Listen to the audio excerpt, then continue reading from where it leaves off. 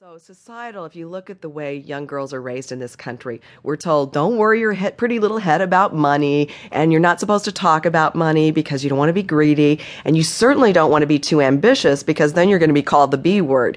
So it's that socialization process that really holds women back. I work with an organization called Make Mine $1 Million Business, and that organization's goal is to help 1 million women cross over the $1 million threshold by the year 2010.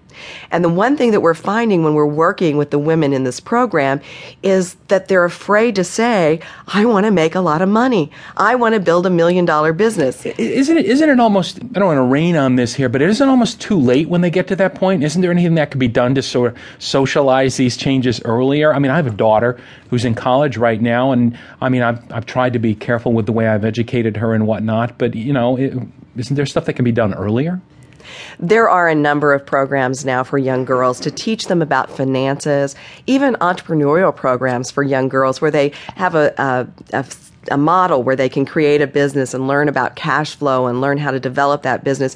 So there are programs that are reaching down and helping young girls get over that mindset. The problem is, though, and you mentioned that you've educated your daughter, the problem is there are a lot of external messages still in our society that say things that are contrary to what you were probably trying to teach your daughter. So if you even look at major media today, you won't see as many women quoted in the newspapers as men. You won't see them on the talk shows as often as experts on things as men, and even down to the point where you know that women in sitcoms are often, you might know that they have a job outside the home, but we rarely see them in that situation outside the home. Do you find that women business owners right now are confronted with greater challenges than their male counterparts?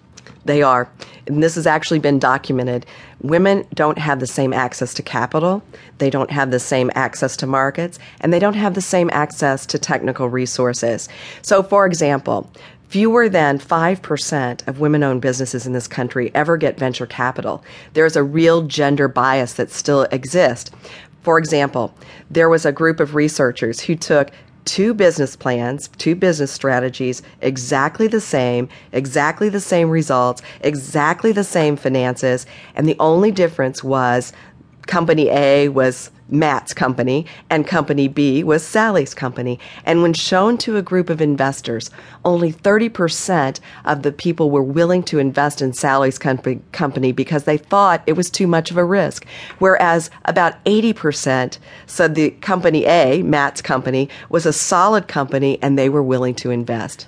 You would think we would have gotten beyond a lot of that, at least at this point. You know, we pride ourselves on being so forward-thinking here, but I guess, you know, there's an awful lot of baggage that we just keep carrying along with us, you know? Right. It's that socialization process, and it's going to be an evolution. It's not ever going to be a revolution. It'll be an evolution to change that.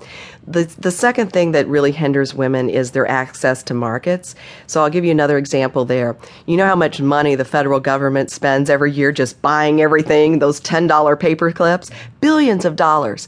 And yet women-owned businesses get less than 4% of that federal procurement market, even though the government knows that there's a goal to meet of at least 5%. Most of the federal agencies never make it. And one of the things is people will say to me, well, there aren't enough women who have the capacity to bid on these projects. And yet, as you mentioned earlier, we know that women are growing businesses faster than any other segment of the economy. So they are there. For some reason, there's a disconnect and they're not getting their fair share. You kind of wonder, when are we going to hit the tipping point?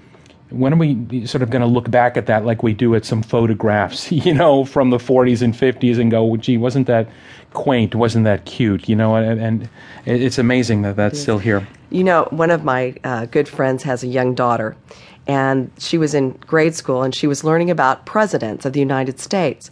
And she came home, and she said to her mother, Mommy, a woman can never be president. And her mother, who was a Wall Street lawyer, looked at her in absolute shock, and she said, well, why would you say that? And she said, well, they're all men. So there's no role model there for young women to see, and our society just makes assumes. Right.